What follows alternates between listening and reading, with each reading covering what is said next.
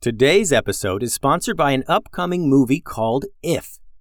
We don't go to the theater a lot as a family, mostly because it's tough to find a movie we're all going to like, but If is one of those movies. It comes out in theaters May 17th. I saw the trailer the other day, and we ended up watching the trailer multiple times to check out all the different imaginary friends that are in it.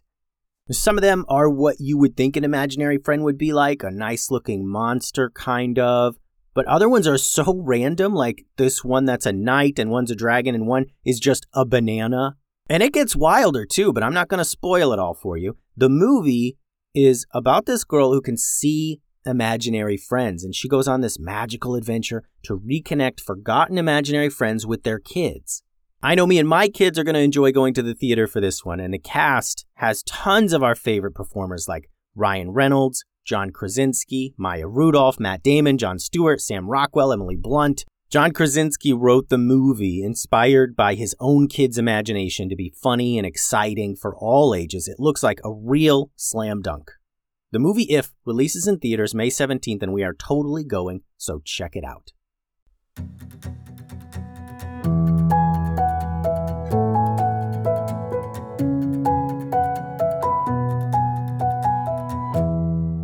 Hello and welcome to another episode of the Kid Stories Podcast. I'm Phil Bechtel. Before we get started today, I want to remind you that there are some really fun things on the Kid Stories Podcast YouTube channel. Click on the link in the show notes to check it out. Now let's get into some shout-outs. Elliot just turned 7 years old and he has been listening since he was 3. That is amazing. Elliot, I'm so glad you've been enjoying these stories for so long. For your birthday, I hope you get shoes that give you super speed, and gumballs that let you breathe fire, and a potbelly pig that talks, and a big bucket of goofballs. Elliot, if you were a character from the show, you would be the Fixer, a wizard that can put broken things back together just by touching them. Thanks for listening, Elliot. And Henry just had a birthday as well.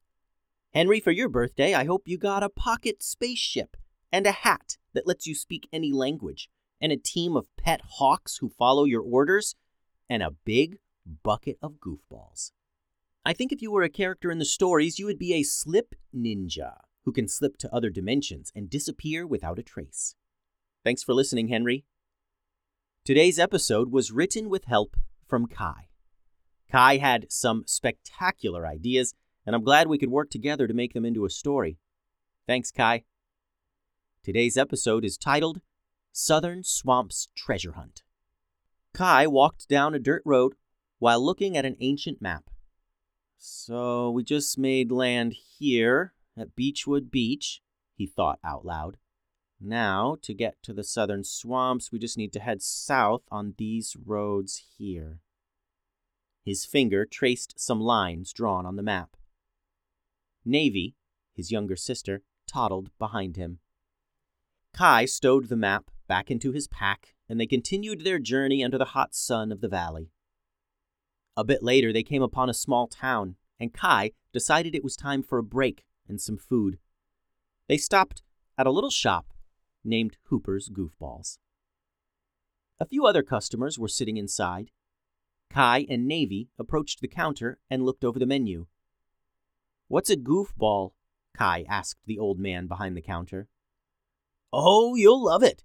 It's usually a piece of a candy bar or a bit of cake, dipped in chocolate, dipped in peanut butter, sprinkled with powdered sugar, dipped in chocolate, sprinkled with sprinkles, dipped in chocolate, dipped in peanut butter, dipped in chocolate, dipped in chocolate, dipped in chocolate," said Hooper.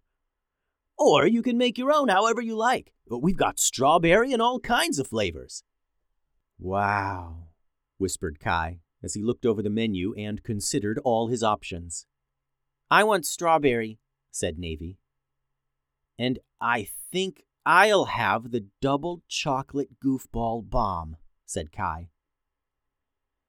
Hooper got to work on their food, and the two sat at a table to wait. Kai pulled out the map and continued reviewing the notes written on it. This map was so old that there were rips and creases, and it was faded and difficult to read. As such, Kai looked at it often to make sure he wasn't missing anything and that he was reading it correctly. As he reviewed the map sitting there in Hooper's goofballs, he noticed a shadow loom over him and felt a presence behind him. He turned to see two ninjas, who looked strikingly similar to each other, looking over his shoulder at the map. "Well, that's a treasure map if I ever saw one," one of them said before Kai could react. "I'm Tim." "And I'm Ray," said the other ninja, "and we couldn't help but notice the map." Kai folded the map up and turned to talk to these two strangers. "Not the map, my map," said Kai, a bit suspicious of these two. "Oh, yeah, totally your map," said Tim. "You don't need to worry about us. We're no bandits. We're part of the Valley Town Ninjas. That's Master Momo sitting right over there." Tim pointed, and Kai turned to see an older-looking man with a cowboy hat and dark skin reading a newspaper. Kai had never been to the valley, but had heard of some of the heroes that lived there, including Master Momo and the Valley Town Ninjas. "Okay," said Kai. "It looks like that map was going to lead you into the southern swamps," said Ray. Kai opened the map back up and laid it out on the table. Tim and Ray bent over to get a closer look. "Yep," said Tim, pointing at the map. "We're about right here, and it looks like the target is deep in the southern swamps here. Is that a ruins marker?" "Yeah, it is," answered Kai. "Apparently there are some ancient ruins in that area, and the treasure is underground, maybe? The details I got are fuzzy, but that's where I'm headed." "I've been around that area before, but never noticed any ancient ruins," said Ray. "Well, it's been centuries," said Kai. "So long the structures are probably all just rubble by now, covered in vines and overgrowth from the swamp." "You know, we could help you out with this," said Tim. "The southern swamps is a dangerous place. Most people never go in there. There's blizzards and red cloaks and all kinds of bad stuff. How about we all go down there together and split the loot? We'll even bring Master Momo to help." Kai considered this. He generally worked alone, but the ninjas of Valley Town had a solid reputation. It made sense to accept their help. "Yeah, sure," said Kai. "We do it together and split whatever we find." "Nice," said Tim. And he, Ray, and Kai all shook hands. "I don't think you should take your sidekick, though, unless she has secret powers or something. It's super dangerous down there."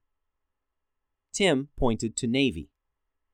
While they were talking, Hooper had brought out their goofballs, and Navy's face and hands were covered in strawberry cream and chocolate. She was busy finishing what remained of her goofball. "Oh, that's my little sister," said Kai. "She's gotta come. It's not like I have a babysitter or anything." "Oh, don't worry," said Ray. "We've got the best babysitter." Tim and Ray gave each other a sly look, and Master Momo approached. "What's all this you're getting into now?" he asked. "Hey, Momo, this guy's got a treasure map, and we're going to follow it into the southern swamps," said Tim. "A treasure map?" asked Momo. "You can't just go out treasure hunting with some guy you met at a goofball shop." "Well, we kind of already agreed," said Tim. "Yeah, and we told him you'd come too," said Ray. Momo furrowed his brow and grumbled. "Oh, for Pete's sake. All right, I guess we're going treasure hunting. But what are we going to do with the sidekick?" Momo pointed at Navy, who had finished her goofball but was busy licking the icing and chocolate off her fingers. "She can stay at the dojo," said Tim.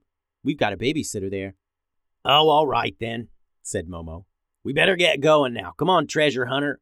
Tell me what you know about this map and everything."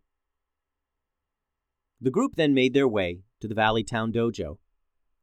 On the way there, Kai gave Master Momo all the details he had about the map and the treasure it was supposed to lead to. "I got this map from a wandering trader who bought it from a pirate captain who stole it from a prince," said Kai.